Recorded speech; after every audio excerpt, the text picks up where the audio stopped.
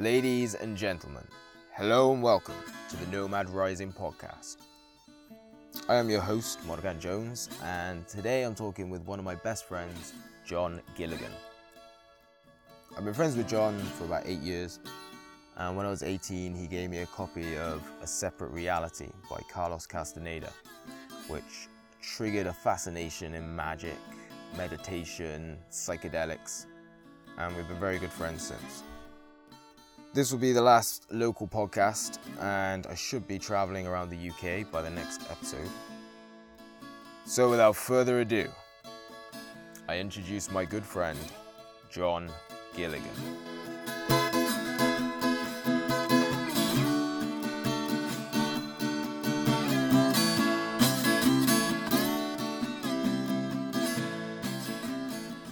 Okay, and we're rolling. Welcome to the podcast, John. Officially. Hello. Why don't you introduce yourself and give us a bit of a backing story? I'm John Gilligan, born 1958. Oh, I've got that time, by the way, for you. In Birmingham, or as I like to say, Sutton Coldfield. And I have 4 children, all grown up. The oldest is 41 this year. The youngest is 31. And I live in Mid Wales. I run 2 businesses, a furniture store and an auction house. I run an auction house along with a friend of mine, and he's an auctioneer. I do a bit of auctioneering, and I do yoga, but I haven't for a year because of COVID. And I play squash to keep myself active. And we're supposed to be getting back to playing squash now, but the friend I play with has got some injuries from playing football, so there's squash at the moment. I read a lot. I meditate almost every day. I feel the meditation helps me sail through the day of ordinary affairs of running a business in 21st century UK. I'm currently sitting in Cushy Numbers, your bed and sofa shop. Yeah, it's a good place to be because it's safe, secure, comfortable, very comfortable. Very cushy. Very cushy. And we did install air conditioning this last year. So if it gets hot, we can even turn the air conditioning on. And it's I started this business in 37 years ago. I think it was about 37 years ago. Which is quite an achievement, really, to keep a business going all through different governments, different prime ministers, different recessions, COVID, particularly COVID, because we couldn't open our doors to the public, we weren't allowed to. And even now we're still wearing masks here in Wales. I had a week in England a couple of weeks ago, and no mask required, which was really strange, but it was really great. You know. I think you got confidence, just walk in. No need for masks even in Wales. Give us a bit of a rundown of what you've done up until you started Cushy Numbers. Well, I worked, when I first left school actually, I worked in furniture briefly, which is odd because then I came back to furniture. I came back to furniture because a friend of mine, his father run a group of furniture stores. And so I was somewhat headhunted because they knew I could talk and I could sell, and so I was headhunted. But when I first left school, I happened to work in a furniture shop in Birmingham, and then I've always wanted to work for myself. I worked for my father for a while because he had his own business, which a brother of mine runs to this day. And then I worked in television. That was interesting. I worked at the BBC, and that was fascinating because you meet a lot of the celebrities, and you see everything behind the camera, which was really exciting, and some great party times as well. And when I worked at Pebble Mill in Birmingham, they would film things like Doctor Who, which my dad always said was a load of rubbish. And I think Michael Grade, when he took over the BBC, said, get rid of that load of codswallop. And then it became the big hit it is now. But when I was there, it was filmed, and the props they weren't locked up at the time. So they were all out, and then you would just walk down the corridor and you would see a few stray Daleks. And I remember I wanted to go in the gold Dalek, which I don't really watch Doctor Who, but I presume he would be the leader. So I wanted to get in so I did. I got in the gold Dalek with its shepherd's casters and this little wooden bench, and rolled along the corridor, burst into security, but they knew it was me. But it was great fun. And I remember one of the shows one night was Don McLean had come over from the USA, very big star, and recorded an hour and a half concert or whatever. And the grand piano was there after he'd left the building, and then we obviously would be partying and drinking in the club, and we would just go down and be able to go into the studio and sit on the piano. And there was a guy called George who worked in the prop department, and he could play mean piano. And we just have a great sing-song. And you think, 2 hours earlier, this was being broadcast and recorded for millions of people to see, and there we are sitting on the piano, not abusing it, but just having a great time. Real impromptu concerts. And then I worked with Ken Loach, a very famous film director. I did 6 weeks on a film.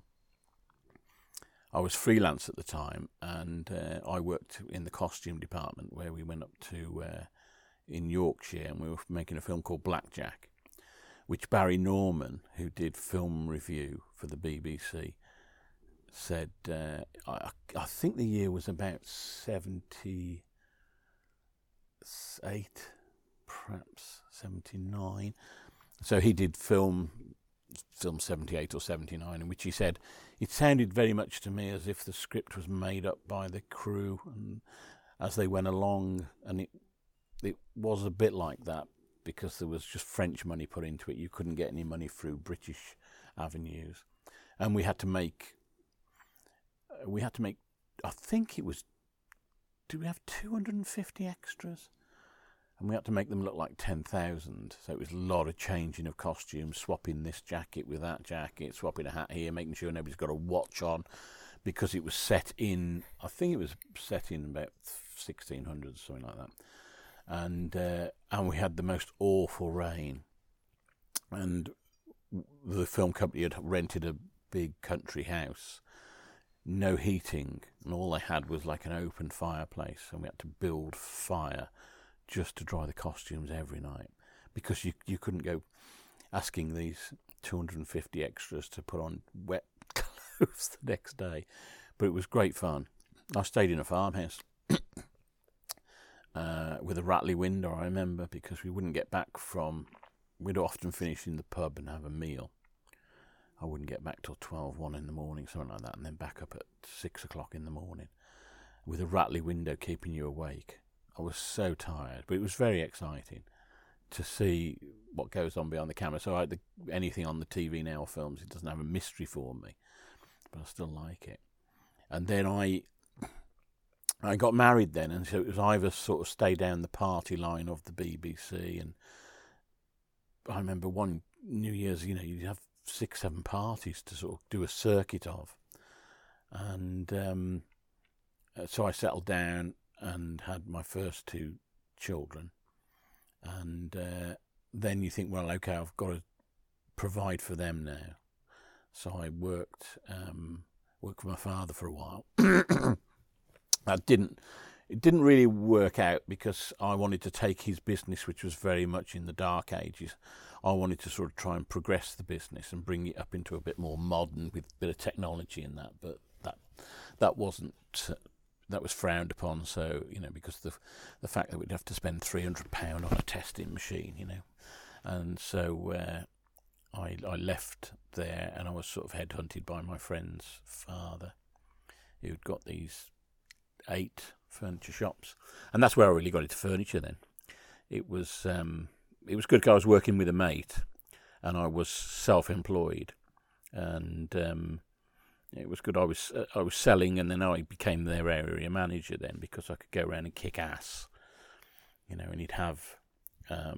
We had a concession behind a huge co-op hypermarket. I think it subsequently became a Carrefour, so it was a big, massive store. But behind the tills, we had a concession, only a couple, maybe 2,000 square feet, maybe if not 1,500 square feet, and you had a trapped audience because the people are coming through the tills and looking at your furniture. But one of the staff who would run that was a friend of the director's wife, and whenever I went there, she would be hiding behind a headboard reading a book, and you can't do that in retail.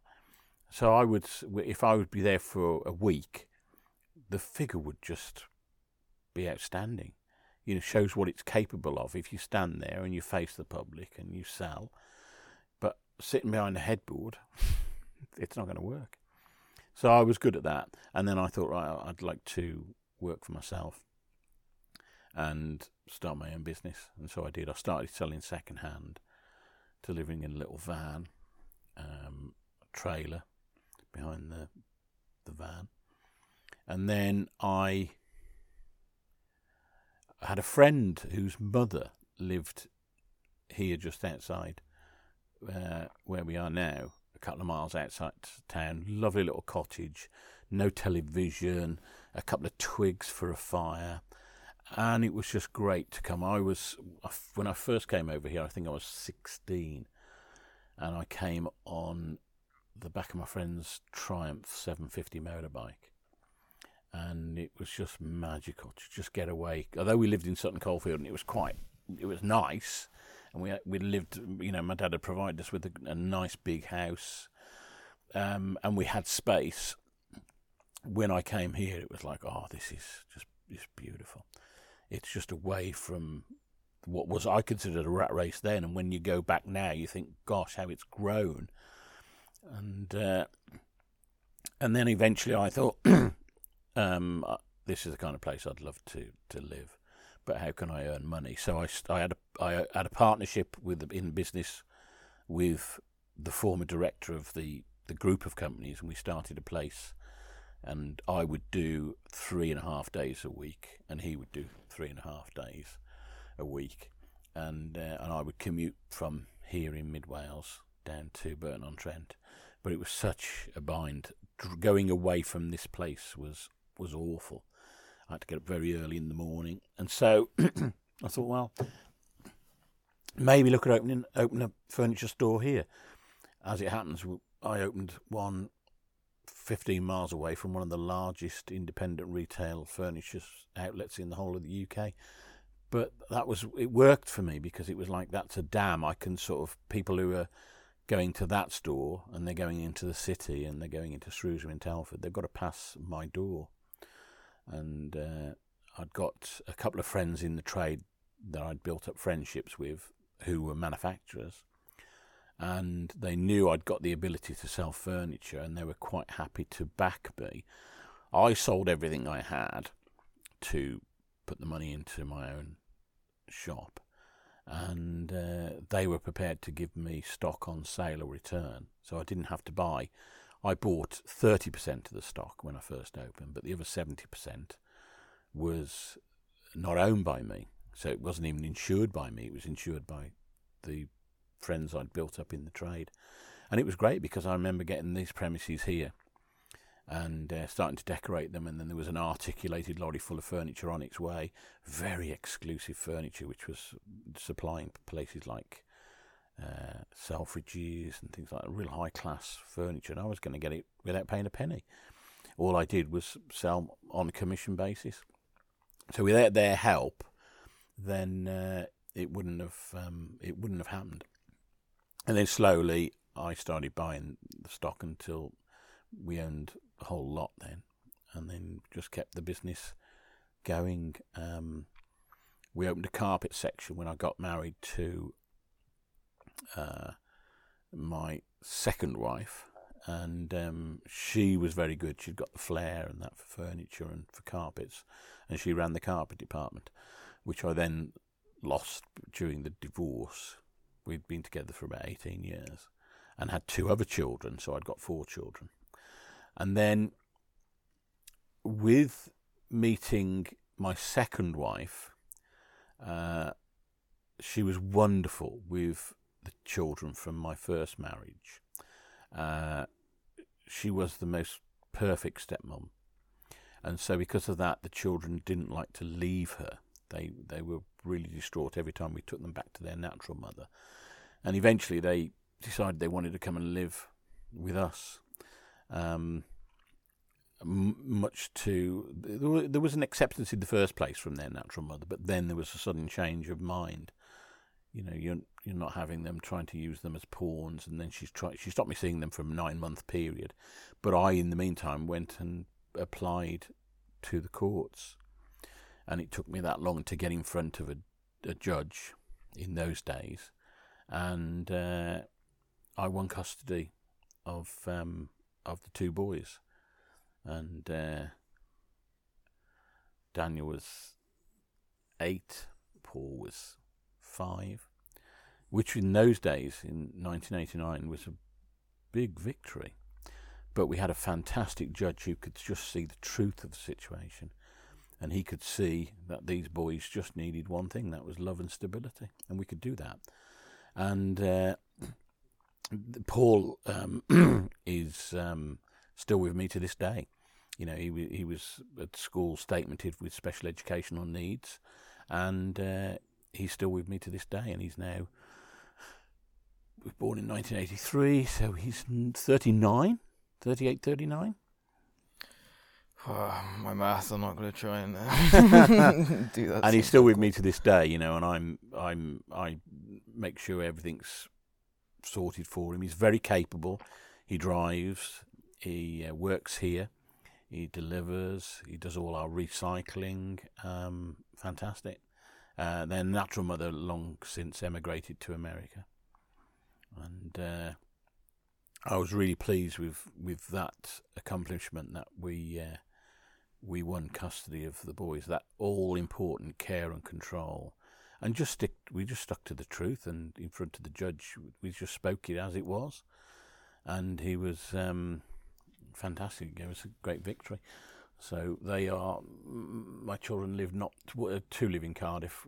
My daughter, who I saw her horse last night, I'll show you a video. She's got this horse, 18 hand. It's huge. I'm 5'10", and it was as tall as me at its withers, down at the bottom of his neck. Yeah. That's how tall it was there. And it's only when you look at the video of a horse that she got, it's like, wow, what a beast. And she gets on, he's 6-year-old. And I said, what's it like riding it? She said, well, it's a bit wobbly in the beginning because he's not really well schooled, but he's starting to come good now. And then, as I say, Paul lives with me. And we just keep working away. And then we opened an auction house trying different things really to diversify. When the shopping became much more online, it was reading the market. And I think in business all you have to do is know your market, follow your market, and read your market, and try and just get ahead of the game and see where the market's going. And I haven't always succeeded in that, but obviously after 37 years or even 40 years working for myself, I've got it right more often than not. And that to me is the important part about running a business, is just almost seeing the future and seeing where the market's going. And I know online is really growing. I buy online. Everybody buys online, and it's going to come more. But at least with us, we have tailored our showrooms and our stock to people who generally don't buy online. They are not the sort of looking for something at the price. They're looking for something that they want to feel, they want to touch, they want to sit in it, they want to try it. And we usually advertise, see it, feel it, try it, and buy it. And we do that. And so we don't bother to go right bottom end, because that's where the online market tends to go. And it's carried us through. And then we diversified into the auction house 7 years ago, the auction house. And I used to buy second hands at auction when the market dropped. I used to buy second hands to, again, follow the market. When my market went down, I went down with it. And that's how we survived. And when the market came up, we went up with it. And so I had never been to an auction. And it was a friend of mine's father he phoned me one Saturday and he said, "Can you get the van over here? There's a pink Draylon 3-piece suite here for £2 if you want it." What? £2? He said, "Yeah, but you've got to get here by 5. I said, "I can't get over there." I said, "Because I'm in the shop on my own." And he came in on the Monday and I said, "Tell me about this auction." And he said, "Yeah, you often get 3-piece suites in for a couple of quid and they're in great condition, or pine wardrobes or whatever." He said, "You'll fill your van for £80. So I said, "Next time you go, can I go with you and we'll take the van?" And we did. Went over, £80, 100 quid, filled the van, came back, refurbished, cleaned, repaired, kept us going. Came for that. That was quite a few years ago, probably 14 years ago perhaps. And so of course that was my dabble into auctions. And I found it exciting. I would just sit there. I'd buy a bit of furniture, etc., but then I'd be fascinated with what would come up for sale. And so we thought, right, let's diversify and start our own auction, which we started very much bottom end, boxes of odds for £2, and we built it up nicely. It's come up nicely, and now it's online. It's been online for about a year, over a year now. And that goes out to a wide audience through a website that we subscribe to, we pay, and that's done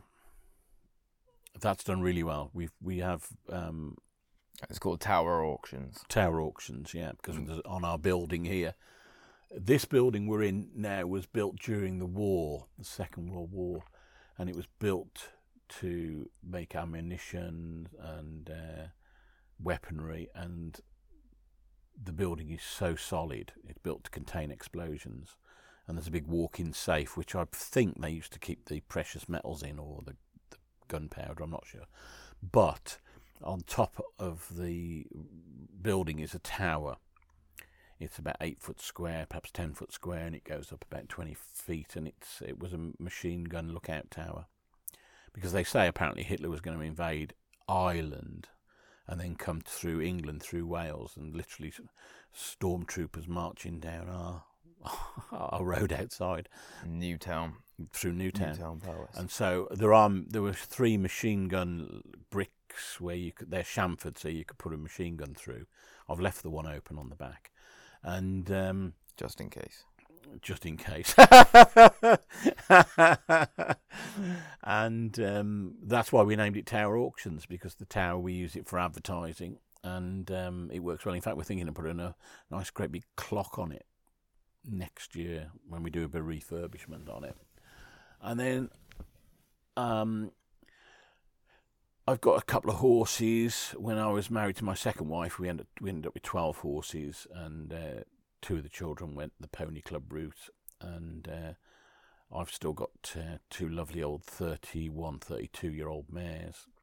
Hack on them. They're still in very good health for their age. And then I've got... I have an interest in boats. I've had various boats over the time. And one I sold to a very prominent Lord Donaldson, who was a Master of the Rolls, so the top legal man in the country at the time. And that was an interesting brush with lords and ladies. And I've just sold a boat recently now because the weather's turning, and I'm hoping to get into property now.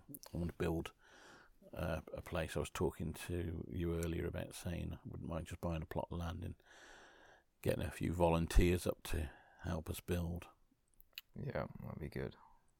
I'll certainly be volunteering for you. Build a load of yurts. What do they call them, yurts? Are they just yurts over in the cold countries, like in Alaska and stuff like that? Or is a yurt anywhere in the world? I think so. I think a yurt is a specific tent from, I don't know, Mongolia or something like that. Is that where it goes from? I don't know, but something like that. Yeah, and we met in Llanidloes Sports Centre. I was in sixth form, become a lifeguard. And, like 17 working there. You come in for squash. Yeah.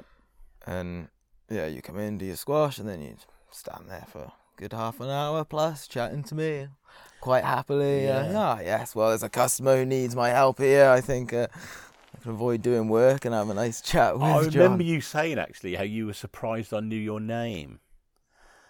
That was what you said. That was interesting when you said, I was just surprised how you knew my name, because I said Morgan, and it was like you don't have badges on or anything like that. And then we got talking, and you said you were going off travelling, which I thought was really incredibly brave. That you were going off. Weren't you going off to the Arctic Circle to Norway? And then I read some books at the time that came my way from written by Carlos Castaneda. And I thought, I've got a book here that you might just take on your travels, and that's really where we sort of started talking on similar sort of levels. So I was about to leave, and I think I bought you a squash ball. I think because I was gonna finish, I bought a squash ball. Came around here. I don't think you were in, but I gave it to Graham. Yes, I remember now. I give this to John, tell him he's my favourite customer. Oh, cool. I remember. And then the next time you popped in and I was there, you gave me A Separate Reality by Carlos Castaneda. Yeah. And I took that travelling, and you wrote I told you I'd write you a letter. So you put your address in the book. Yeah, and I've got all the letters because whenever you travelled. So I went off, started reading this Castaneda, bought a one-way plane ticket to Norway, 18, just finished school. Get there and suddenly realise, okay, I'm a little bit lonely. This is quite the... when did that hit you? When adventure. You first landed, or when you're on the plane? When did that sort of first hit you? Like, oh my God, I'm 18 from... The plane was alright. I was chatting with a guy next to me. That was quite nice. Got there. So I booked a hostel for 2 days in Oslo. And then I got to the hostel then, and then dropped my stuff off. And at that point... I'm just in this big city, just totally by myself. First time properly leaving home, thousands of miles away from home. Don't know what I'm going to do. So that was a bit, So those first 2 days were a bit tough in this city, and once I got out and I just started hitchhiking and hit the road, it got a little bit easier then. But in the countryside, I think it's just so brave, just going over there with no contact, just straight over there, launching yourself over there, one-way ticket. I thought that's what I did admire. But at the time, brave for me was every other person around me, like sticking around in this shithole. Yeah, but as shitholes go, it's not too bad. It's not too bad, but I needed to get out of here. But then, traveling through there, and it's quite tough traveling by yourself, hitchhiking and sleeping in your tent. I mean, you've got to deal with yourself. You know, it's quite lonely. I mean, you have neighbours, which is different to me, and that's why I preferred my situation where I live on a hill, and I have no neighbours. I had no neighbours but now I have two neighbours because the farmer who owns the whole place has developed the barns, and I've got two sets of neighbours there, which are great. They're fine, but I will have to move because now there's a barn above my house which they own, and they've also put in planning permission for that now. So I'll end up with three neighbours, and the last one has got two windows overlooking my very private garden, where I have a massive trampoline, and I love to go home on dry nights. I just sit there on the trampoline. Sometimes I use the trampoline as well, but basically I'm off the grass, so I'm not worrying about dog poo, not worrying about bugs. I can just lie there with a pillow, and I'll stay there and watch the stars come out at night. It's great. But with neighbours overlooking me, they'll just think, oh, who's this weird guy? So that's why I'm planning next year a move because of that. You know, I don't blame them. I mean, it's money for them. They're bringing in, you know, four rentals from one farm. But for me, it's a stroke too far. The other neighbours at the back don't really interfere with us much. But you know that the other day I'm starting the boat engine. You're aware, you know, I am neighbourly. I don't want to be revving the balls off an engine. The neighbours' windows are open on a hot day, so it's just that air of I just like to be with no neighbours. I love no neighbours. I love my peace and quiet in the countryside. So. It's community more for me. Yeah, it's. I like to. I'm not a huge fan of community here. It's not. I do like my quiet time because during the day there's a lot of words spoken. Sometimes too many words, and you just want to go where there's no words. Where there's no words is quite magical for me. And that's why I meditate. You know, the words are there when you start meditation, and then when you stick at it. And I've meditated now seriously for probably 10 years, and it probably took me 5 years to really hone in on what meditation is and try and find the right spot, the right time of day. I would try, you know, normally the easiest thing to do would be to try the evenings where the evenings are free, but it just didn't work for me. And it just naturally, when you persevere, that you intend, you want to meditate, you want to do this thing where you're just quiet, where there's no words, and eventually it does start to click into place.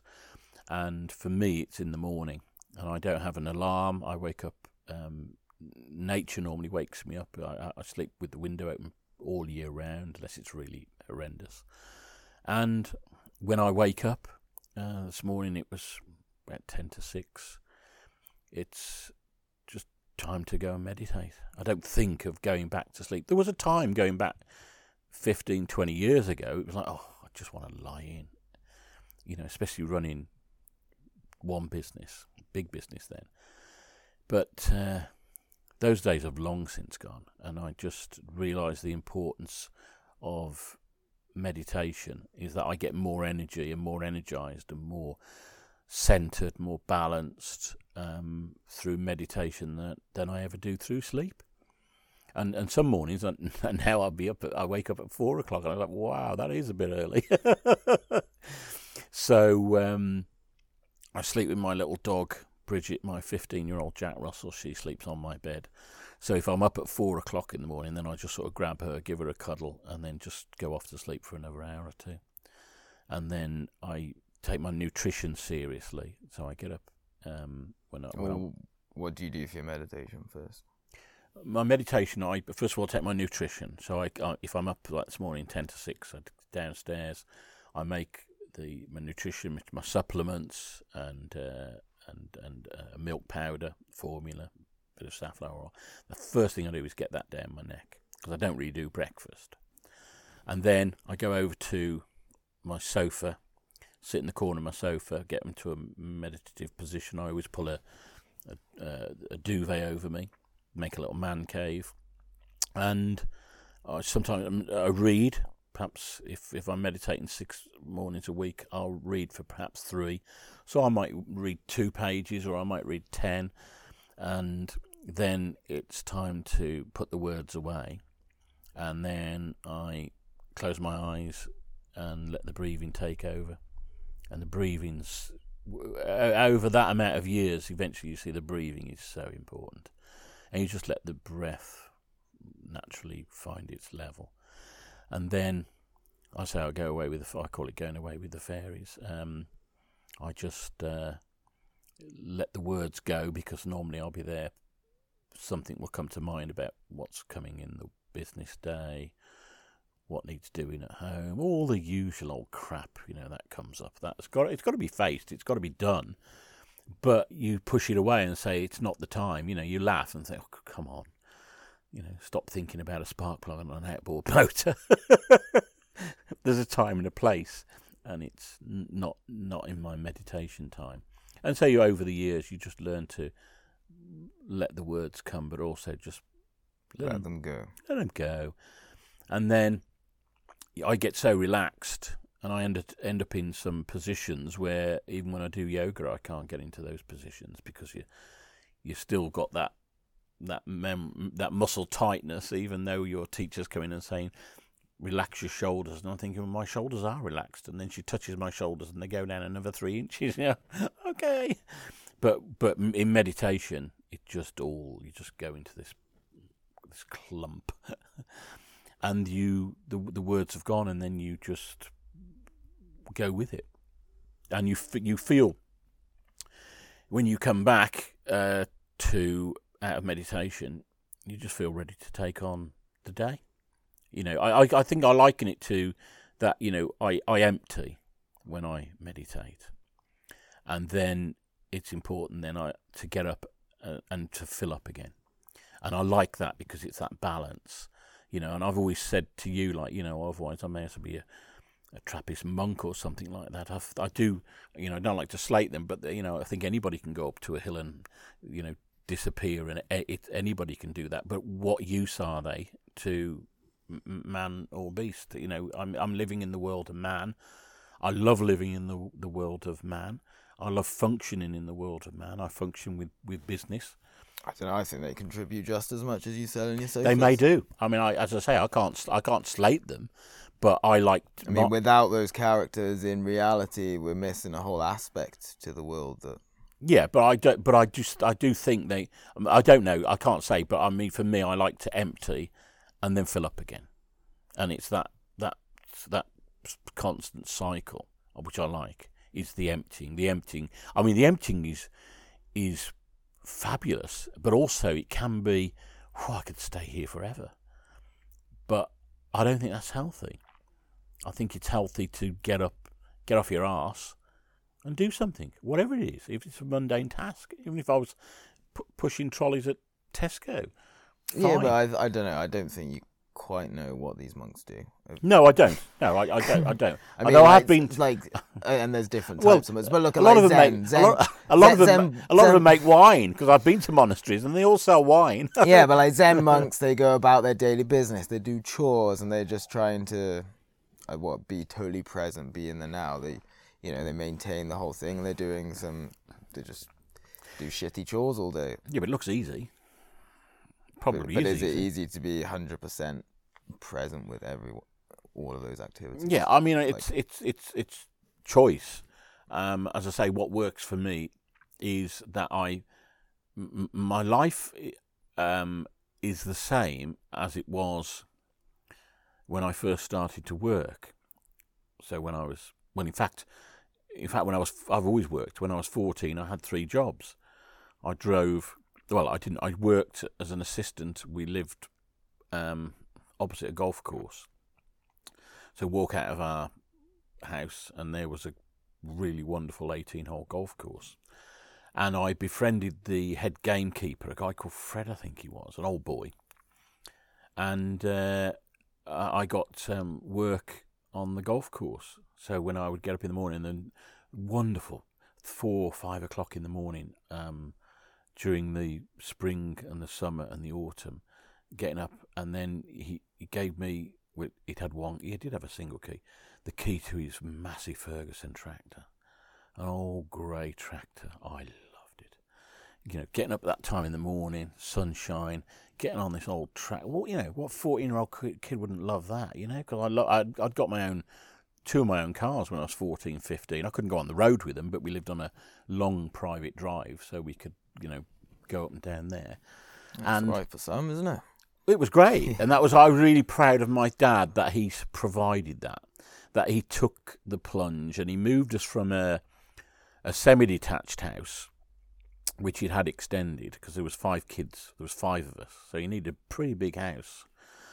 And he bought, and he went to the max. He stretched his finances to the max to buy this 6-bedroom bungalow. And I'm really proud that he did that, because that gave me the space and the freedom, and the fact that 4 of us were boys and 1 girl, but we could, we had motorbikes, we had go-karts, we annoyed the fuck out of the neighbours. And then you've got room, to say the driveway. I had 2 cars. I had an old NSU car and an old Morris Minor 1000. I couldn't afford to put a battery on it. It had got a battery, but it was flat, but you could start it with the starting handle.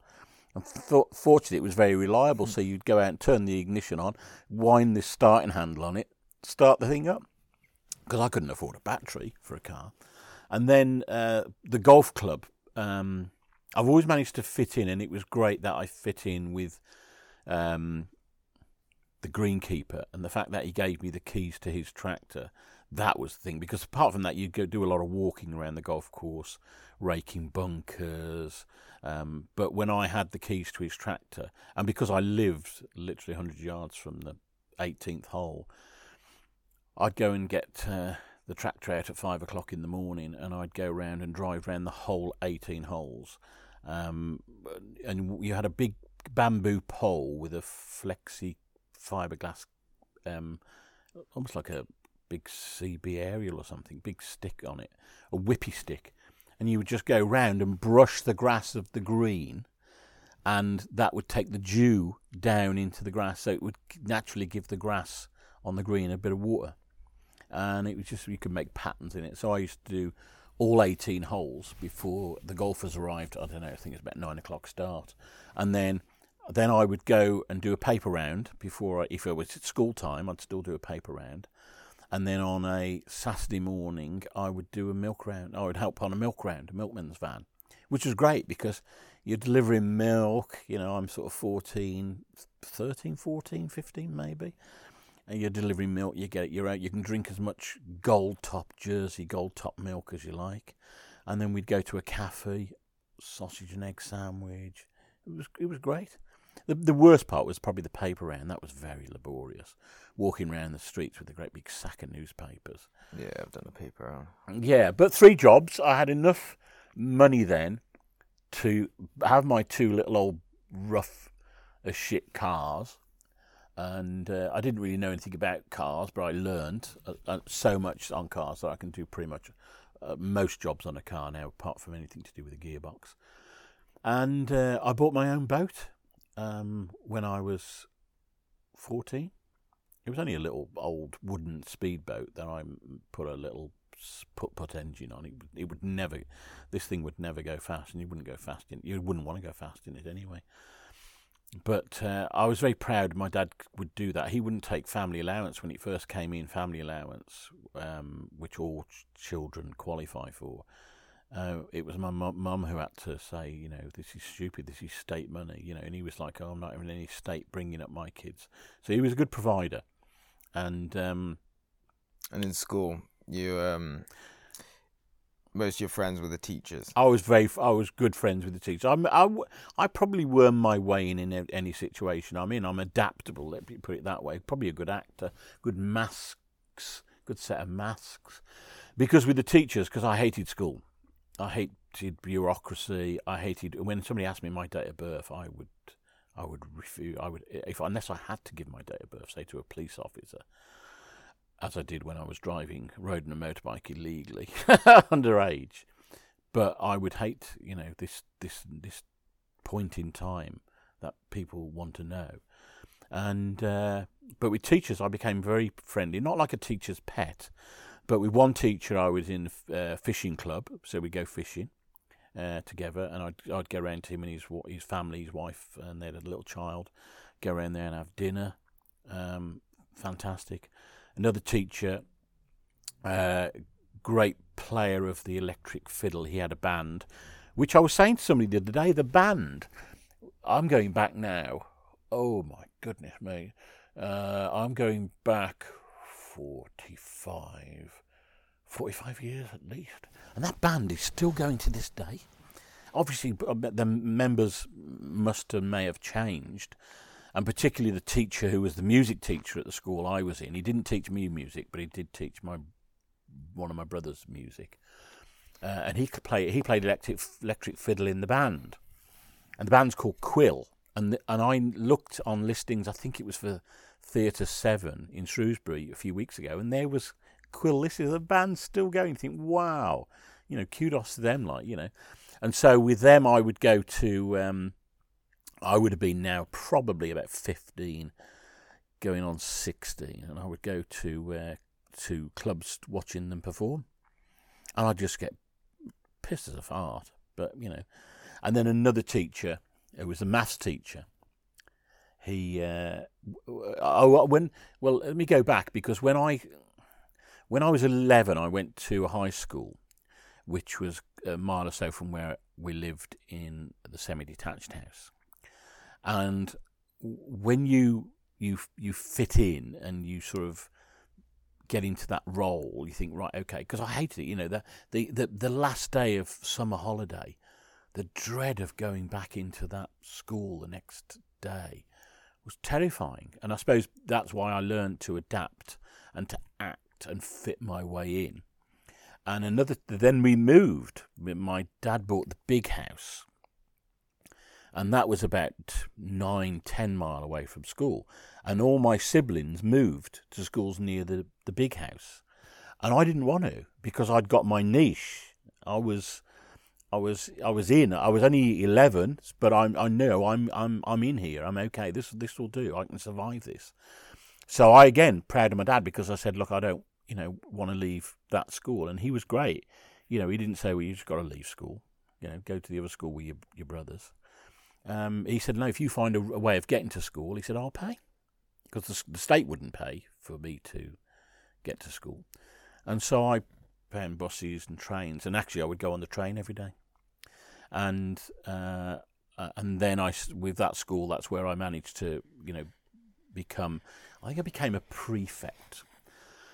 But I enjoyed school because there was only one teacher I thought was a complete and utter prat, and he probably thought I was a prat, but he did catch me smoking on a school field trip, I think it was.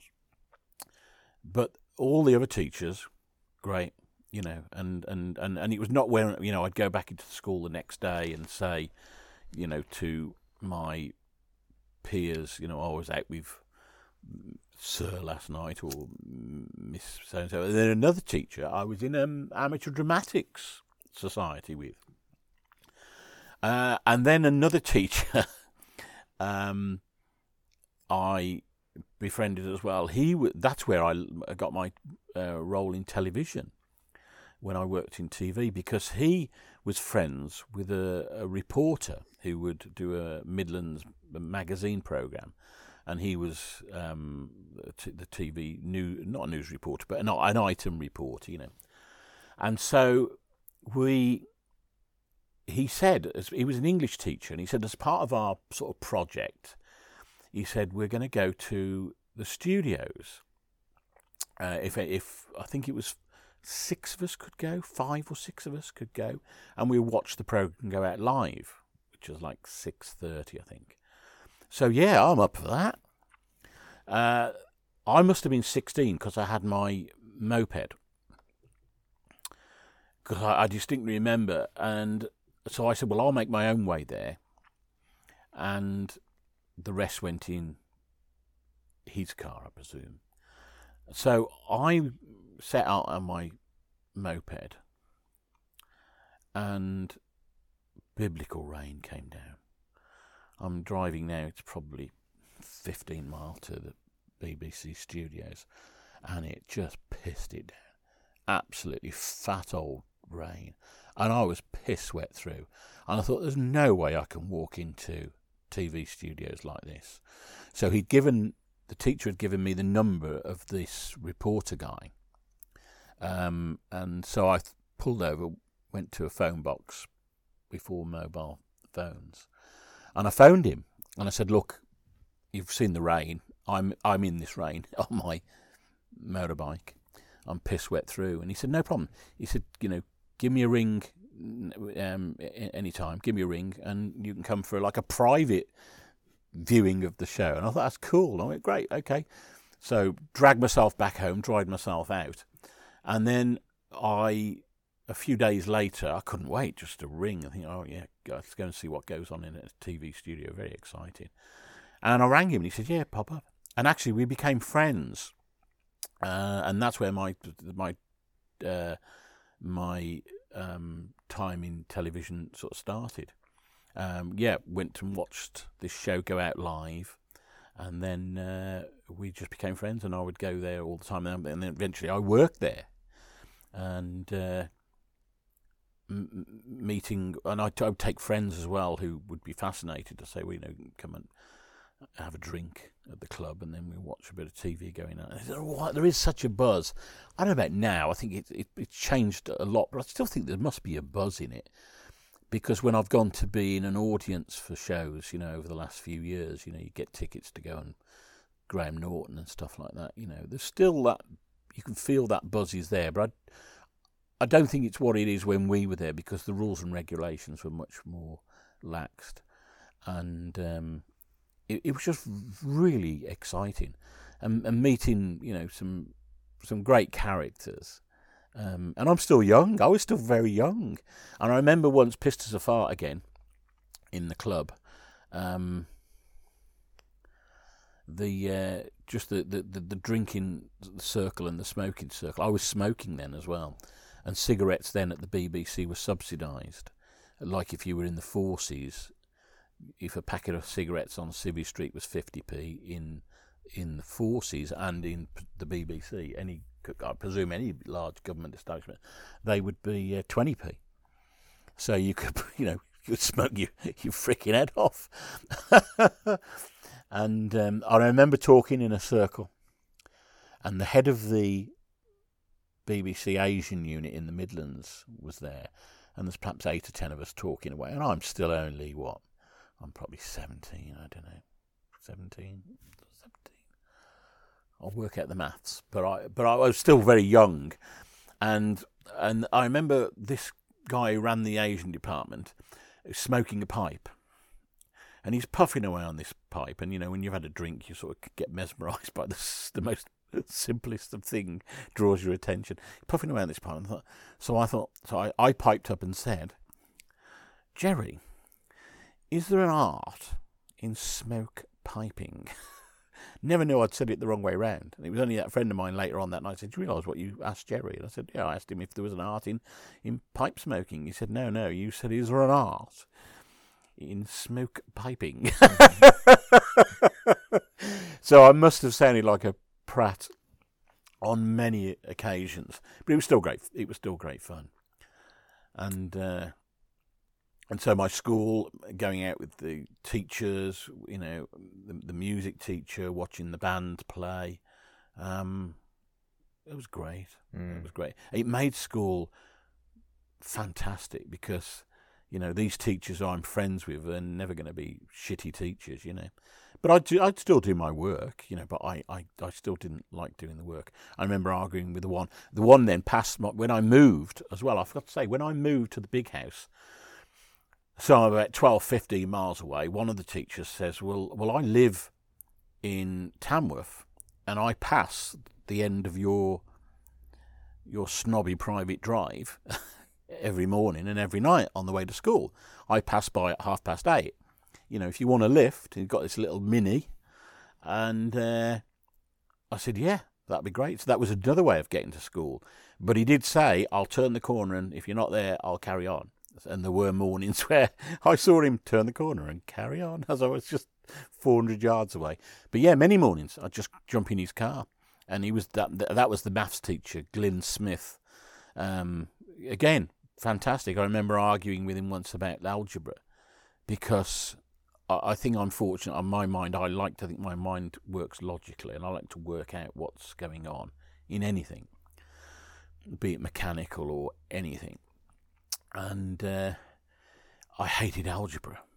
Couldn't see the point of this algebra shit. I thought, what the fuck is this all about? So I would argue and say to him, what are we? I wouldn't use those words, but I basically, what are we doing this shit for? This is x equals what? And he said, oh, well, when I'd argue, he said, oh, it's because it teaches your mind or your brain to think logically.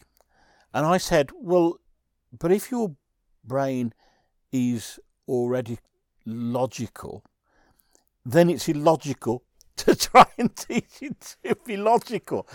And he just said, oh, well, it's part of the national curriculum, get on with it. Anyway, I'm going to go for a piss.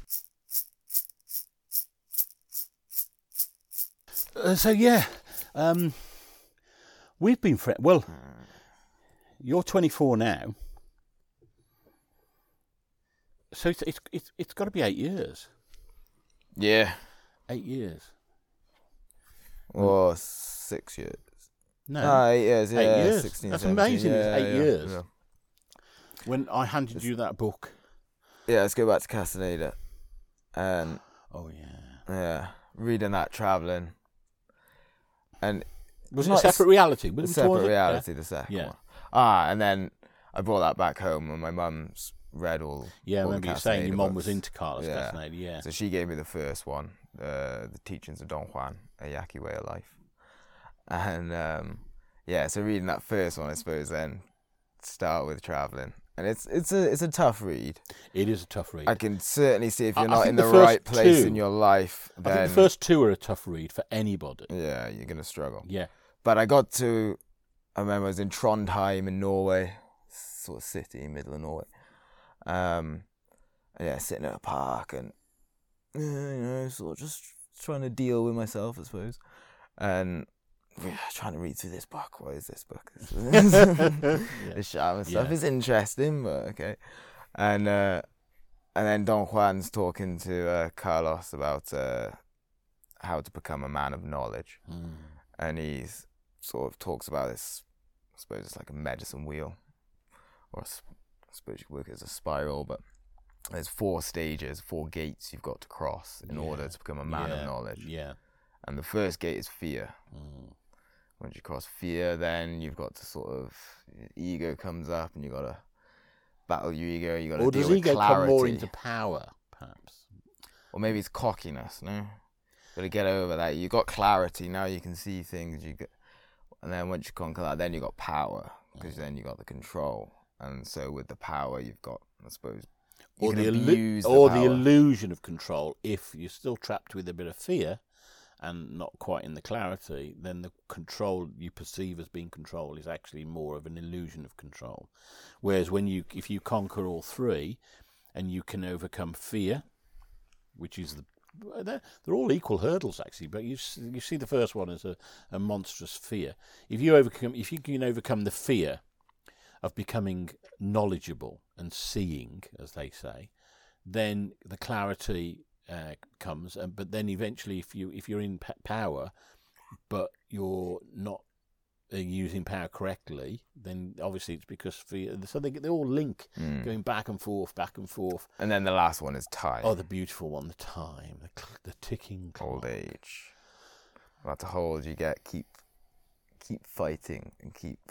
Well, I say to you, when you look at what man can do to each other and what man can do to a planet, imagine if they all had all the time in the world. There's got to be that beautiful ticking clock, which says, no more. No more. Enough is enough. But yeah, I read this and, everything, a lot of things made sense. I'm like, shit, I've just got to deal with fear right now. That's all I am. Yeah, I'm just afraid of what? Being here by myself. I don't know. So I'm like, shit. But then there's all these other bloody hurdles after that. That's just the first step. So, okay, that's easy. If I've got all the way to go here, and this is just the beginning, then that was very yeah, very helpful for me the rest of my trip. Then I'm like, well, this is just fear. We get over that, and there's still a long way to go. There's a long way to go. So then after that, yeah, you got your address in the back of your book. So Yeah, I was like, those letters. I'm gonna write this guy a few was great. stories. And you're not a brilliant writer, and you're dyslexic like me, aren't you? Yeah. But it was great to receive. I think that first one was like about 5 full A4 pages, both sides, a 10-pager. Wow, fascinating. I've still got them. We'll have to do a session where I read them, or I'll read them back to you. Actually, Yeah, that would be cringy. No, it would. I think that would be great because they are fascinating to see, especially when I was in awe of your travelling, like just how you can just go and travel, whether it's escapism or whatever. The fact is, you are getting on a plane, you're fucking off out of here on your own, no return ticket. It scares the shit out of me. But like, wow. And then to receive the letter and to really experience what you were experiencing and the fear and all this. And I remember all of them, all the letters you've sent has been great, Apart from when you sent that one cigarette for Ben, which the customs sort of seized, but it was fine. They let it pass through. But it was like two cigarettes from somewhere like. Yeah, from Peru, Mapacho cigarettes. Oh, God, when he lit them up, it was like a bonfire. The customs opened them, thinking, Did they? Well, we got here, what we got here. Oh, yeah. Well, We've got a they bit didn't of find... Moroccan woodbine, have we? Yeah, they didn't obviously notice the little bits of coca leaf that was mixed in. Oh, really? I wonder why he was off his tits. No, not that would really do anything to you. And then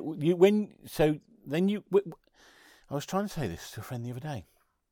So you did Norway, and I remember that I was telling him about that time when you went into that hut, and the rain came and all the water. It was a beautiful sunny day. Walked down this fjord to the sort of point of the fjord, and there was this little hut there that you could go and it's had a little bed and a wood burner and stocked up for hikers. And you had to cross this stream to get to it. And it's a beautiful day. Wake up the next day. Did you think you'd arrived in heaven? Did you think, this is beautiful? Yeah, birds are singing, sun's beating down. And then did the storm come? And then this massive storm came in the night and torrential downpour. Get up the next day and walked down towards this stream, which is now just a torrential river. I'm like, oh, I can't cross that. So there's mountains all around behind me with all the big fog down. I'm like, shit, I've got a bit of food, so I have to hunker down here for a little while. for a few months. Yeah. So then I'm nice and tucked away, and suddenly there's a knock on the door. I'm like, oh. Who the fuck is that? Jehovah's Witnesses. How the hell has anybody gotten here? And the guy who'd given me a lift hitchhiking and told me about this spot, who lived nearby, had sort of got his boat and sort of come. He'd come up the river. Yeah, up the fjord. Oh, with a motorboat or rowing boat? Yeah, motorboat. And he came and rescued me. He knew what the situation you were in. Yeah. Wow. That's amazing, that is. And then I'm soaking wet, and I've eaten most of my food, and I go to the shop to buy some more food. Bank card wouldn't work. Oh shit! Okay, I can't. Why wouldn't it work? I don't know. Maybe it's just the shop. I'm soaking wet. I haven't got any food. I'm like, okay, get on the road. I stick my thumb out and see what happens. And there's a guy who'd been standing there, and I walk up to him. He'd been there for 2 hours. I stand there with him. 5 minutes later, get a lift. This woman picks us up by herself in a van. Get in a van, start talking to her, and I think I said it's from Wales, and she's like, your name Morgan Jones? What? Yes. How would you know that? And she's like, you emailed me about a volunteering thing. And that coincidence. No way. That is strange. Is there any chance I could just come for the weekend? She's like, yeah, that's fine. What a coincidence. Yeah. That is amazing. That is weird. And so that's the thing with traveling, the synchronicities and everything links together, and one scenario leads on to the next. And if that shit thing hadn't happened, this amazing thing over here wouldn't happen. It's like when you look back at what's happened, even though you're in the thick of a storm or whatever in your life. I think it's only that if you're asking for something, so you want to see through things, you want to see the picture, you want knowledge, and if you ask for it, you're sort of tapping onto a force or something which, you know, it responds, but it responds not in the way we little humans with our words and our reason expect. It reacts in the only way it can, which is like energetically, through energy, and it pushes us into these places and circumstances. And it's only, and I remember saying once when I stood up in the back hill, and there was a warm wind blowing, and it was a very fierce wind, and I was leaning into the wind, and it was holding me up, and I just sort of shouted out loud, you know, because you're in a bit of turmoil at that time in your life, and I just remember shouting, once I learn the lesson that I have actually asked for, you know, please let the suffering end. But actually, it was an illogical question, because when we do learn, we really learn the lesson that which is on a journey to where we have asked to go. It's logical it would end. It's only when our ugly, decrepit humanness and reason and words come into play.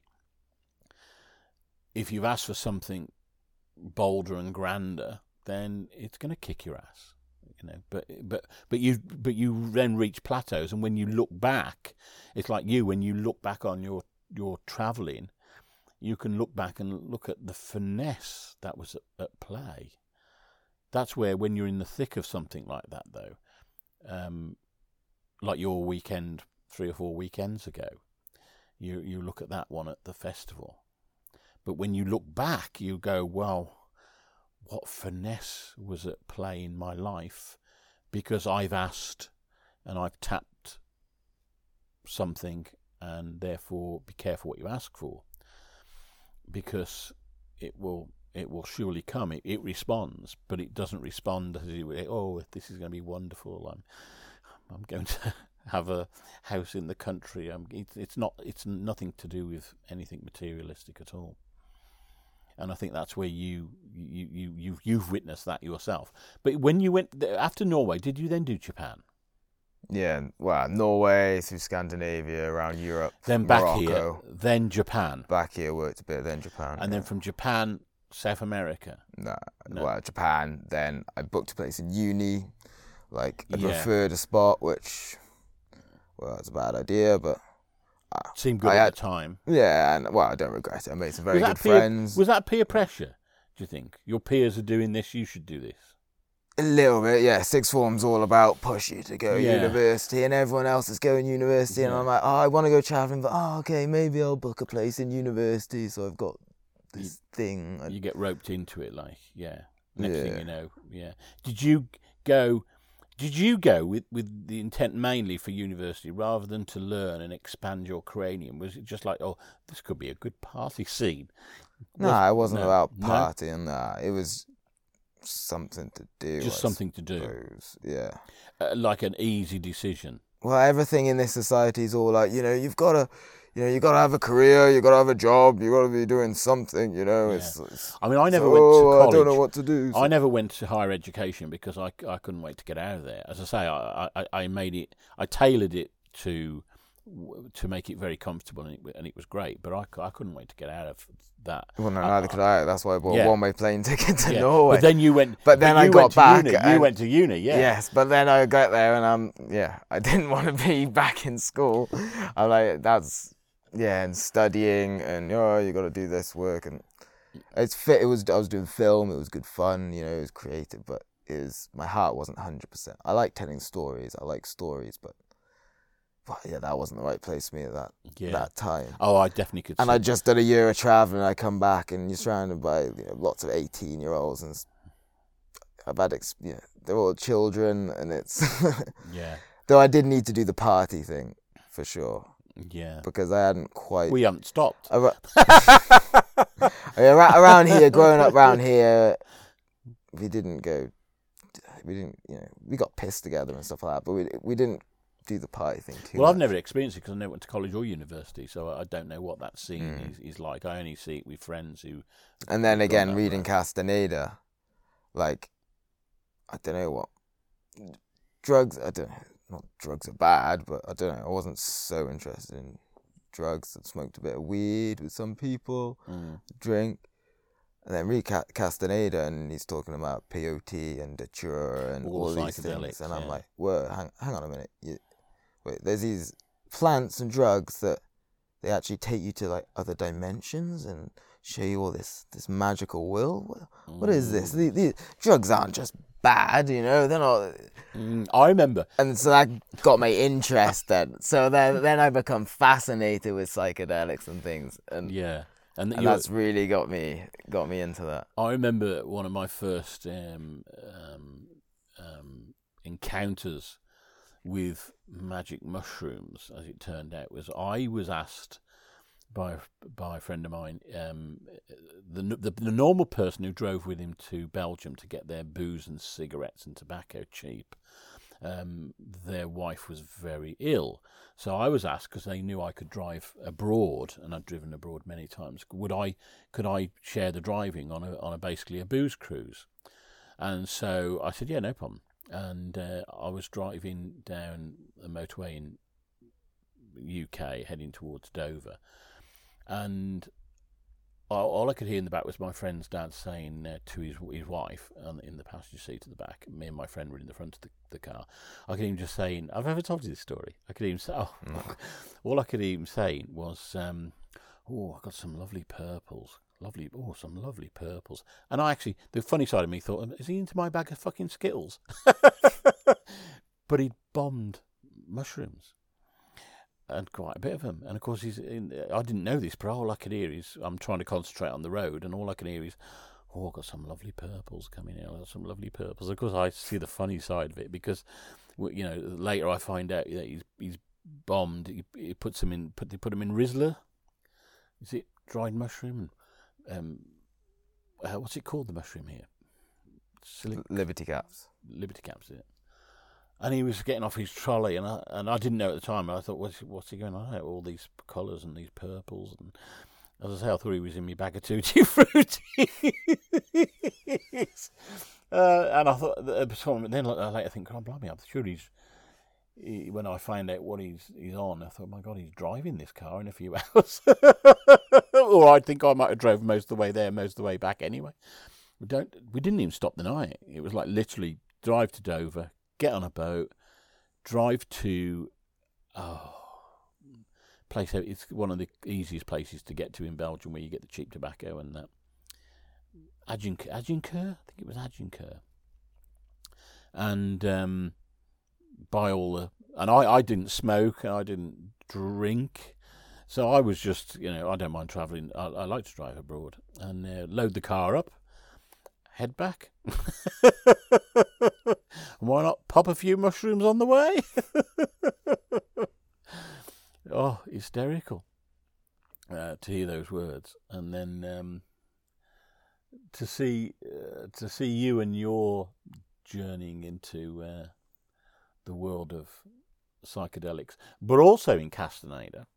There's also a point where Don Juan, because Castaneda's on everything, he's doing all the mescal, part of the mescalito ceremony and all this sort of stuff. Well, mescaline is in peyote.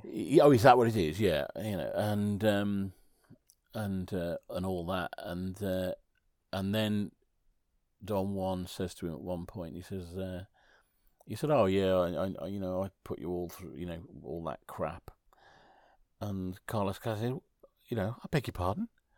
What do you mean all that crap?" He said, "Oh yeah, it's your bent of character. I knew you'd fall for it hook, line, and sinker. I had to hook you somehow." And it was like, what? I remember when I read that, I thought, my God, what a revelation it must have been to Carlos Castaneda. What the fuck have you put me on? What have you put me through? But if we believe what's in the books, at that time, that's what he needed, because he says he was a social scientist and his words and his reason was too strong. And some people do need, at times, a chemical which will make the words go away. I mean, like when ecstasy is invented, it was for trauma, and people could open up after trauma. It's great. But like I say, I still hold to it today. If you're ill or you are inventing character, you have let's say a flaw, but you've got something which needs addressing, and you take poisons, you're probably different with this, then they will cure you. But if you haven't, and you take them, then each time it is a mini death. They'll kill you.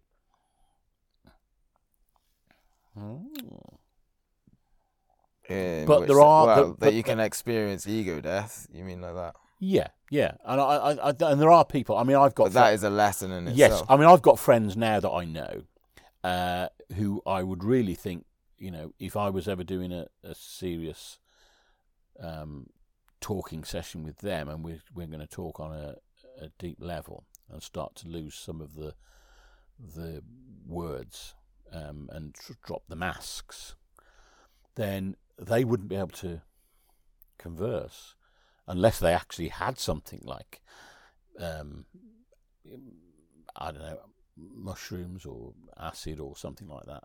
I'm confident of that, but it's for them to come to me and say, and I do get people who come to me who need just a session, and I tend to call it Reiki, but all it is really is just where I get them to relax. And it's almost, I did hypnosis as well. I used to have hearing work, actually. At the back of one of the units, there was a guy who used to make stuff out of wool. He was well into his wool, and he would weave and knit wool and all sorts of stuff like that. And he was a hypnotist, a hypnotherapist, should I say. And I befriended him because he was in one of the units at the back here. And every week he would have like this hypnosis club in his unit. And so I'm interested. I'll give anything a go. And so I would go to him with a girlfriend I was with at the time. Oh, and I found it hysterical. I have to see the humour in everything, really. Otherwise, I'm not interested. If there's no humour in it, I'm not interested. But I would find it funny because you get some of these women were like into spiritualism and all this, and mixing it up with a bit of hypnosis, and it was great. And I learned to hypnotise people. I loved to be hypnotised by him. And literally, if he walked into this day and he just went sleep now, then I'm the most willing volunteer, because I've been there and done it, and it doesn't scare me. The word is wrong, actually. Hypnos, sleep. You're not. You're more. It's just shut the words up for a minute. Shut the bloody words up, and let something else come into your life, like a bit of magic. And he lectured in it as well in Birmingham, and occasionally I would accompany him down to Birmingham at an evening college, and he would go down, and I would help him do his lecture in hypnosis. And then, so that's where I really see Reiki is more. They're all words, they're all titles for basically good intent. You've got a friend who just needs a bit of time out, and so all you need to do is get them into a state where they can shut the fuck up, feel safe, feel comfortable, and just relax. It's almost like hypnosis. It's almost like meditation. And it works. I mean, after it, I've had many friends sit right where you are, and, I cover them in a little man cave blanket or something like that. And then, I label it as Reiki, but it doesn't matter what the label is. The fact is, you just want your friend to just have time out. And anybody, when we have time out, we feel so much better. And then from there on, you've got to build.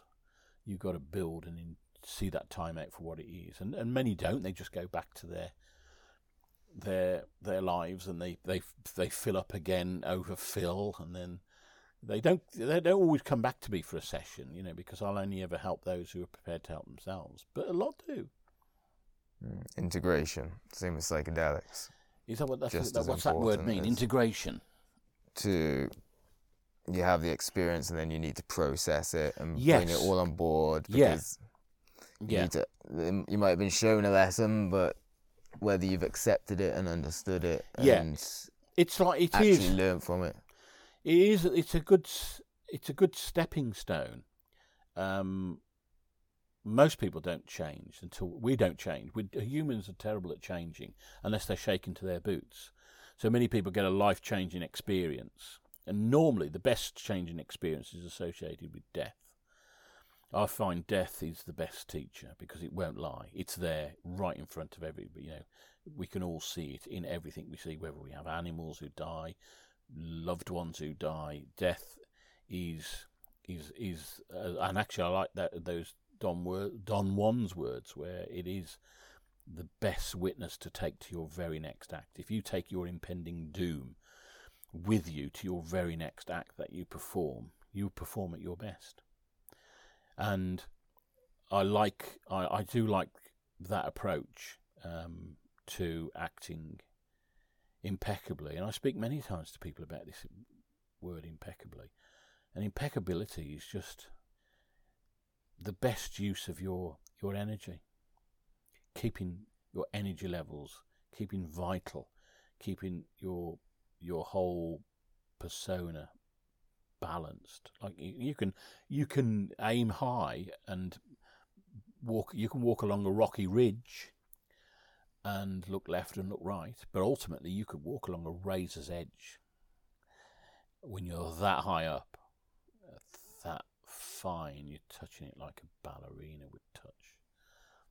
If you want it, or you can just come back down and walk a rough ridge. Let's call it that.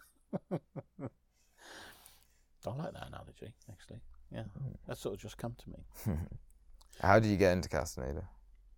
It's good because I call them power books because it doesn't matter whether it is the spoken word with the right intent or a book with the energetically correct intent. Let's put it that way. And it's how they do come to you is very poignant, really, because this book was destined for a friend of mine, and another friend of mine had this book and some other Castaneda books, and this friend of mine who was he was well into his psychedelics, and he was into that side of life. And I was talking to a friend of mine, and she said, would he be interested in? He would be interested in this book. And I said, well, it might be. And I said, I'd never come across the name, and in fact, I didn't read a lot in those days. And how old were you then? That was probably 20 years ago. So I was 40. That was 42. And business was good. Big house in the country, 12 horses, horse lorry, puppies on the porch, room for a pony. Yeah, business was good. Beautiful wife, 4 great kids, all achieving in their own way. But I still felt, now I use the word, disconnected. I was busy, and I had the money, the Rolls Royce, the horses, the farm, boat, yacht. But I still, whilst it was fun, I still, the real core of me was not awake. It was a bit like a pilot light. And you're doing the motions, which is fine, because when you got kids, you got responsibility. And I'm a man who's always taken responsibility for my acts. If I do something wrong and I'm a prat, well, pay the price for it. So when kids come along, you have to provide for them. And so with all of that, I well provided for them. But you still feel this is not quite as connected as I should be. You've got that disconnection. It's good. It's almost like you've designed, like when I was at school, you fit in, you fit in. And it was like that. I of late, of the last few years, I sort of surrender, more acquiesce and say, right, okay, what is my life? Where is my life? I know it wasn't there with all that. And somebody would look at me, with the beautiful wife, the kids, the horses and all that. Wow, I want to swap with him, but, I would rather have swapped with the Dalai Lama, or I would have rather swapped, for a pair of sandals in a hut like you up in Norway, But you don't, because you've got kids and you've got responsibility. But now the kids have grown up and moved on, apart from Paul, so I'm still there for Paul. You just feel this disconnection. And so at that time, I was learning to play the piano, filling life with certain things.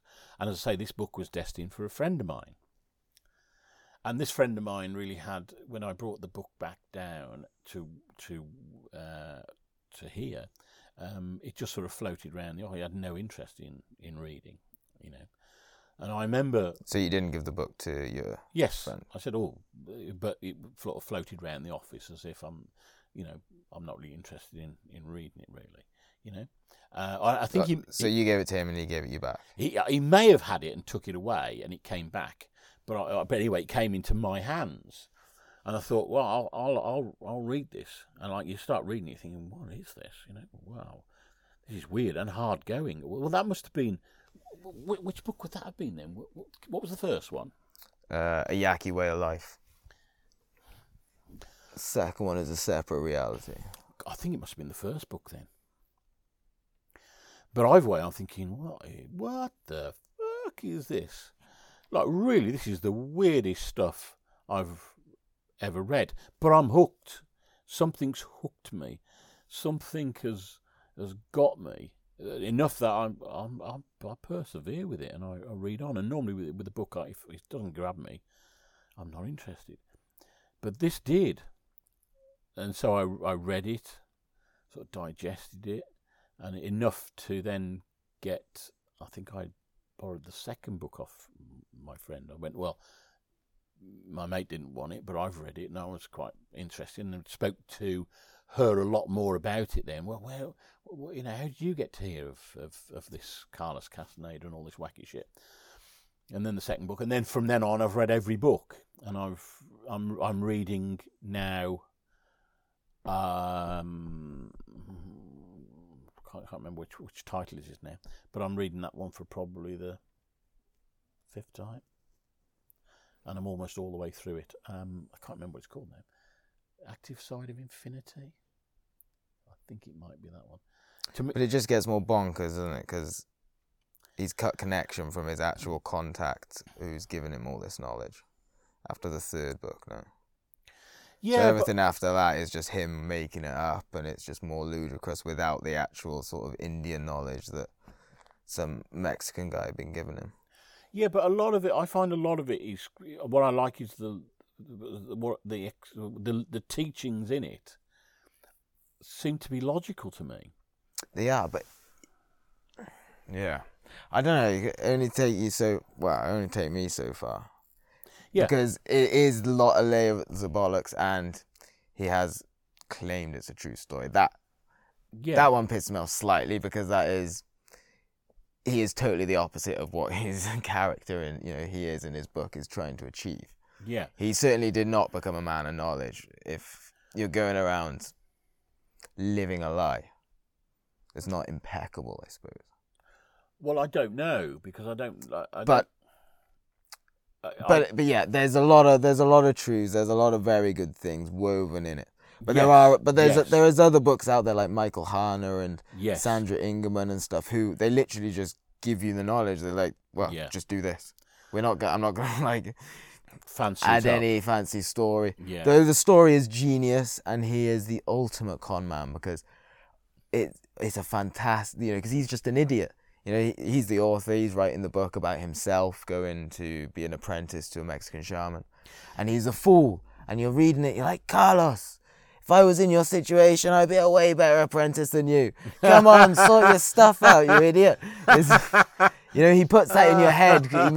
He puts himself down, so you really kind of buy into it. But what I do find other things interesting that come across is that he meets this character called Don Juan.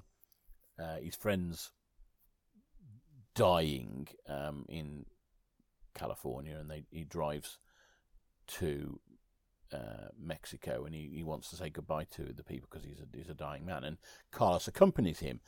And then he talks about he wants to do these field studies and all this sort of stuff. But then he meets in a bus depot in Nogales, I don't know how you pronounce that, he meets this character called Don Juan for the first time, they said he's a cloud shaman and all this sort of stuff. But that's where he meets him for the first time. I found things like a link fascinating, is that one of my favourite mathematicians in this country is Marcus de Satoy, and he does quite a bit of TV work and things like that. And fantastic mathematician, fascinated with prime numbers and stuff like that. And then he says, Marcus de Satoy, when I was watching a documentary of him, and I'd love to email him, write to him and ask him the question, because he says prime numbers are fascinating. He does for me, a documentary has got to be kid-based. It's got to be simple, otherwise I just don't get it, And he says in that documentary, prime numbers. He starts to explain what prime numbers are. Quite a deep subject, but he puts it in good terms, so I get it. So whenever he does anything, Marcus de Satoy, I watch it because he can communicate to me. And I'm as thick as shit, but I can follow a path of logic, and that's what I like about him. But he says then in the documentary, he says prime numbers, blah, blah, blah, blah. The whole program's about prime numbers and the curve of a football when it curves, and I'm coming to the point, but and he gets a glowing splint, like you do in chemistry, you have a burning stick. And this one, he's got quite a magical one where he lights it. It's not magical, but it's obviously the chemicals within it. You light it, and normally the smoke goes up, doesn't it? He lights this one on this documentary, and the smoke goes down. And it starts to come away from the... Is it called a spill? Anyway, the burning stick. Let's call it the burning stick. Splint. It burns, and the smoke goes down. And he says, now, if you look at the smoke, it goes in a straight line. But at a certain point, it does this. It goes sort of random. He said, that's called chaos. You see, if you can give a theory and write it down, what chaos is, you get $1 million. Fascinating, that is. But he says about the prime numbers and that. Then he says, bringing it back to Carlos Castaneda and all that, he said, even prime numbers, there's even a bus company in Mexico who use prime numbers for their route. And I'd love to write to him and say, is that Nogales?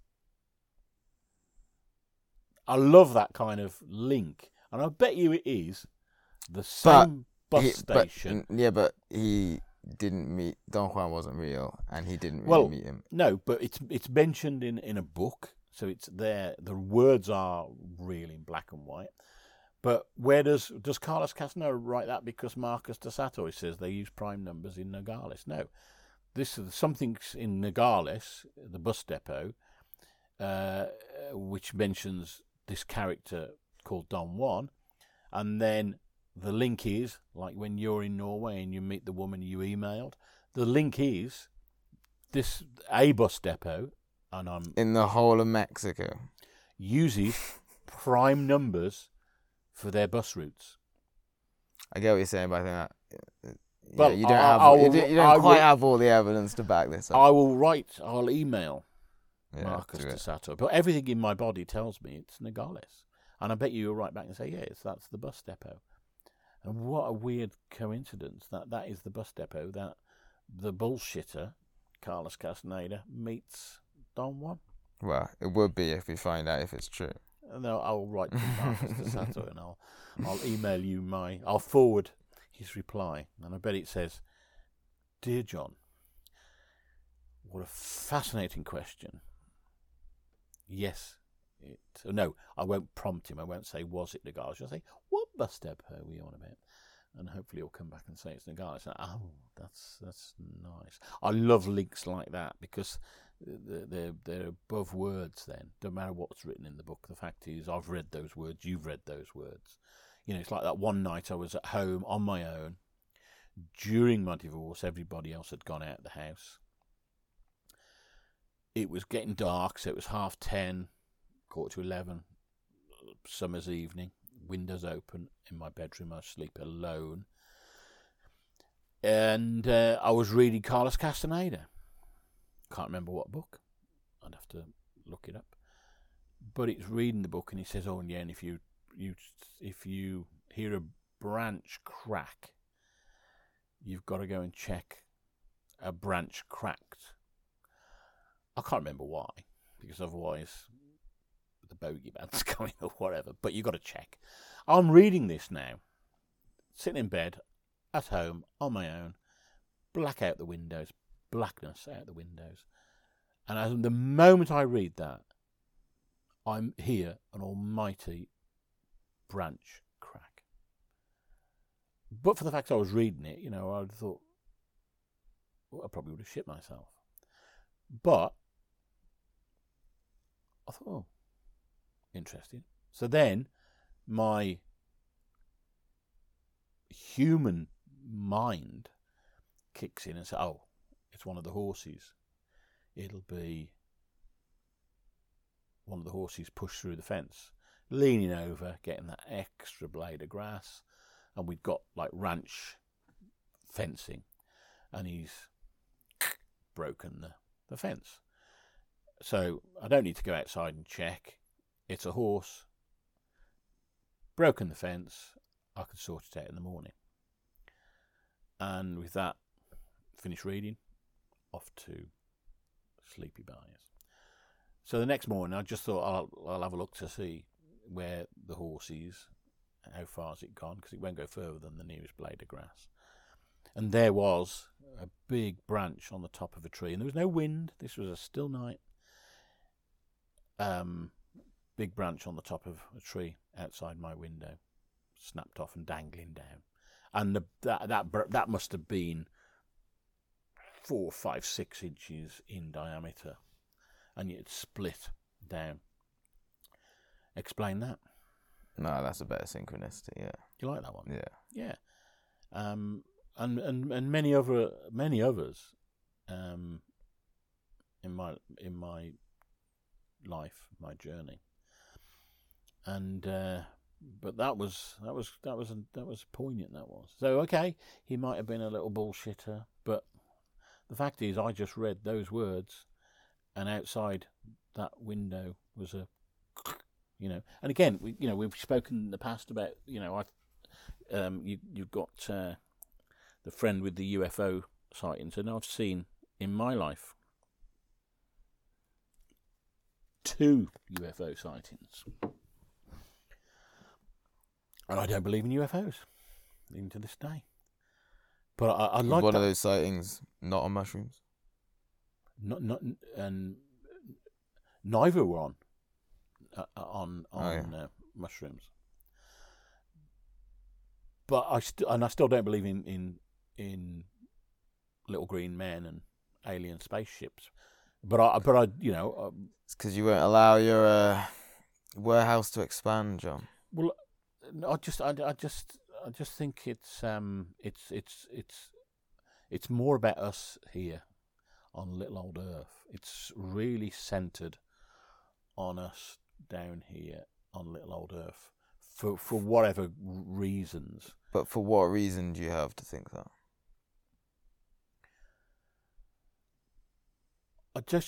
The way energy works, it's so efficient. It's so efficient.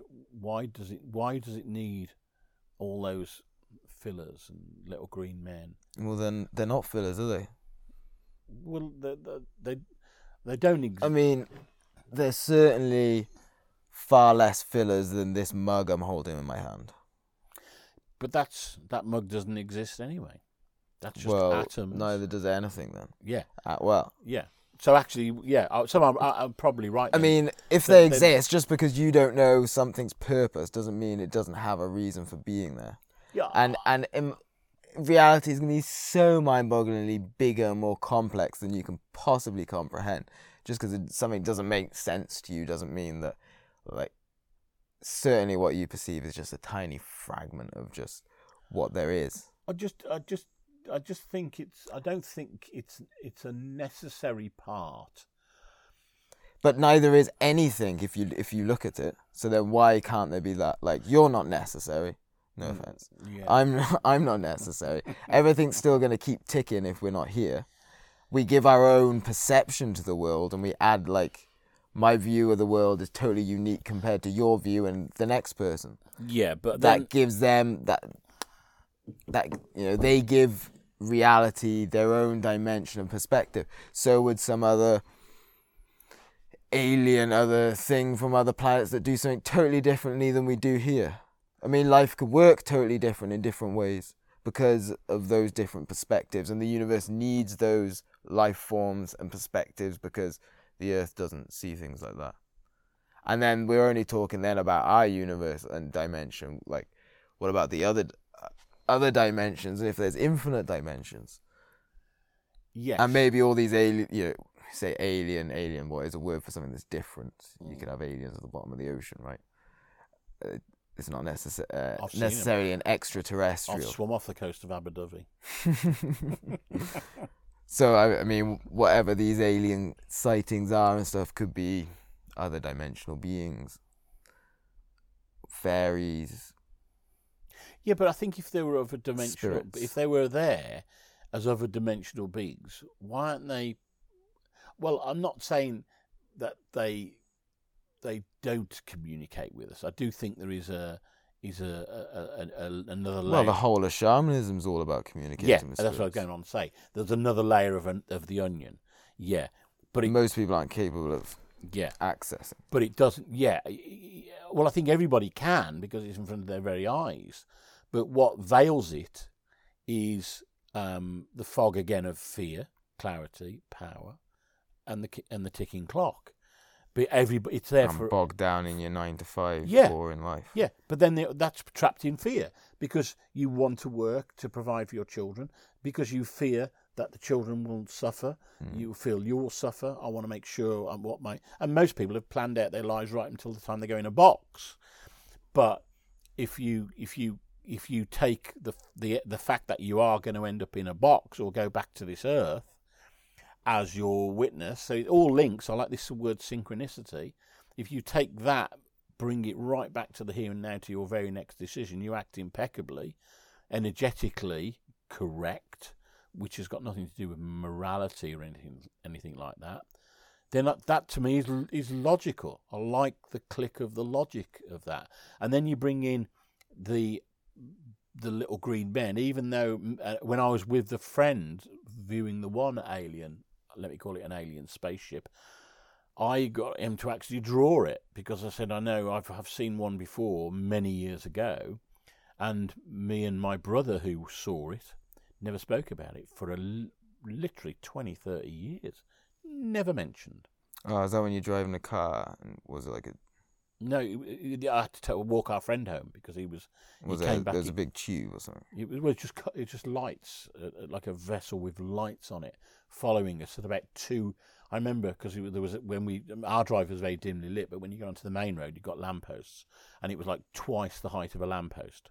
That was how I could sort of correlate the height of it.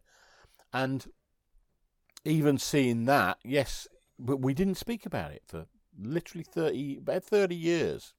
Could have been 30 years, 20 years, 25 years. And it was my wife at the time. We were talking with friends and talking about alien and UFOs. And I went, oh, I've seen a UFO. And then she went, oh, have you? You never said that. And I said, well, yeah. And I gave the story of the sighting. And I said, if you phone my brother and we haven't spoken about it, but phone him and see what he says, just in case I am deluded. And pretty much verbatim, he relayed the same story. And that was the first time, well, I didn't speak to him, she spoke to him on the phone. And then we met up, because he lived not far from me the day after, and we spoke about it again then. And I've never spoken to the friend who came running in scared because this thing was following him. Never spoken to him from that day until today. Never spoken to him. So if I see him again, it'd be good to, hey Dave, do you remember when you were a strapping young 16, 17-year-old and you were scared shitless by a... So you agree that there's things... Oh, and yes, people I are agree. experiencing things so then that yes. aren't normally supposed to be there. Yeah, but because we didn't speak about that, that's why when I saw another one up in the Sniper Stones, I got the friend I was with to draw it. And I was associated with the Pony Club then because of the kids. And the only thing we'd got in the car was a Pony Club pamphlet or brochure. And I got him to draw it. Because I said the last time I saw a UFO, I never spoke about it for 25 years. So, you might forget tomorrow. And so he drew what we both saw. I thought if we both drew it, but he drew it, and I got him to sign it. I wish I could find that book now. And what did it look like? It was long, aluminium, say that, windows. What sort of shape? Rectangular windows. In fact, you'll have to ask Graham, and when you see Graham next, and say to him, Graham's. Yeah, you'll have to say to Graham, oh, and let's see what he says. But I got him to draw it because I said the last time that nothing was spoken about for 20 odd years. I said, so you might forget tomorrow. So he drew it. But even then, yes, those things. Do I think there was a metallic? Well, was there a metallic spaceship going across the planet? Well, no more than that cup and that vase, because it's all energy, it's all atoms, it's all. But yeah, but that's an irrelevant statement, because if so is the vase, then that thing has just as much significance as that vase in front of you. But I know you're going to deny the existence of that. But I don't see the logic in it. I see the logic of that. But why does it have to have logic? That's a very left brain thing to be to need. It's got to fit into the big picture. Yes, but you don't know the big picture. Yeah, and just because it doesn't make sense to your logic does not mean that there isn't so much greater logic. If they're flying around quite nicely and quite silently in an aluminium or... Well, yeah, but nobody's saying that, are they? Like, they could be from but they could be from another dimension. It could be passing through portals. Could be flickering between things. I mean, it looks like one thing, but like... I mean, yes, I get the example. Is it a man? Is it a bird? Is it a plane? No, it's Superman. Your eyes are, our senses are pretty shit. We can. Yes, I get that, and I think, I mean, there was quite a bit of time difference between my two sightings, and if I went out into the car park now and saw, as I did actually when we were having a Chinese takeaway in the showroom, which we often used to with some friends many years ago, and I was facing out the window, sitting in the front here, and I was facing out the window. It was pitch black outside. I thought, oh my God, there's some sort of... I think I'm having another UFO sighting. It wasn't. It was one of those Chinese lantern.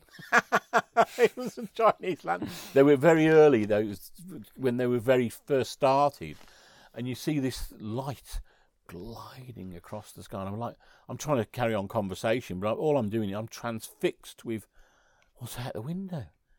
What? Anyway, it was obviously a Chinese lantern. Well, I assume it was a Chinese lantern. My warehouse has got Chinese lanterns in, so I labelled it as Chinese warehouse.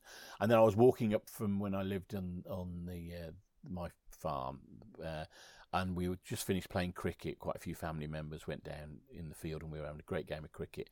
And we're all walking back up the house, and I saw a ball of light go from left to right, quite sedately across the skyline. I was like, everybody's walking up the house, nobody's seen it, but I've seen it. What am I looking at? So we all went up the house, and I went, I've just seen something. I need to just go and retrace my steps to see what did I see and where did I see it. And I went back down the hill and walked back up and looked, and all I could see that it could have been was, because I want to fit this to a bit of logic, was the power lines coming to the house and the neighbours. That was the path it took. It was along that line. And I remember making a bit of an inquiry at the time, can you get these power surges or whatever along there? And that's all I don't know. Maybe it was an alien, I don't know. But it followed the line perfectly along these electric lines. So my warehouse has electric lines and has electricity and lights and sparks, and so we've got a label on that. Got to label it.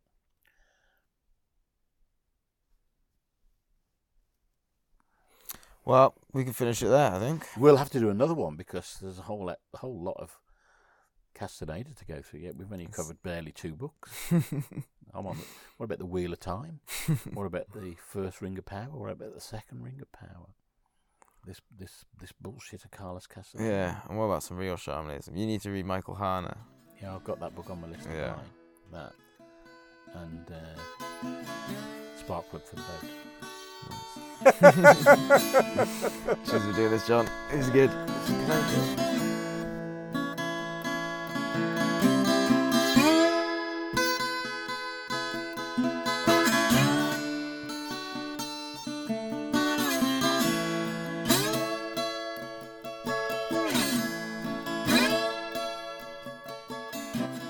Well, if you are in Mid Wales and in need of a bed or sofa, links will be in the show notes.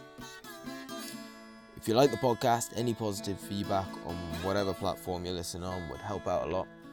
And if you really love it, there are links to a Patreon in the show notes.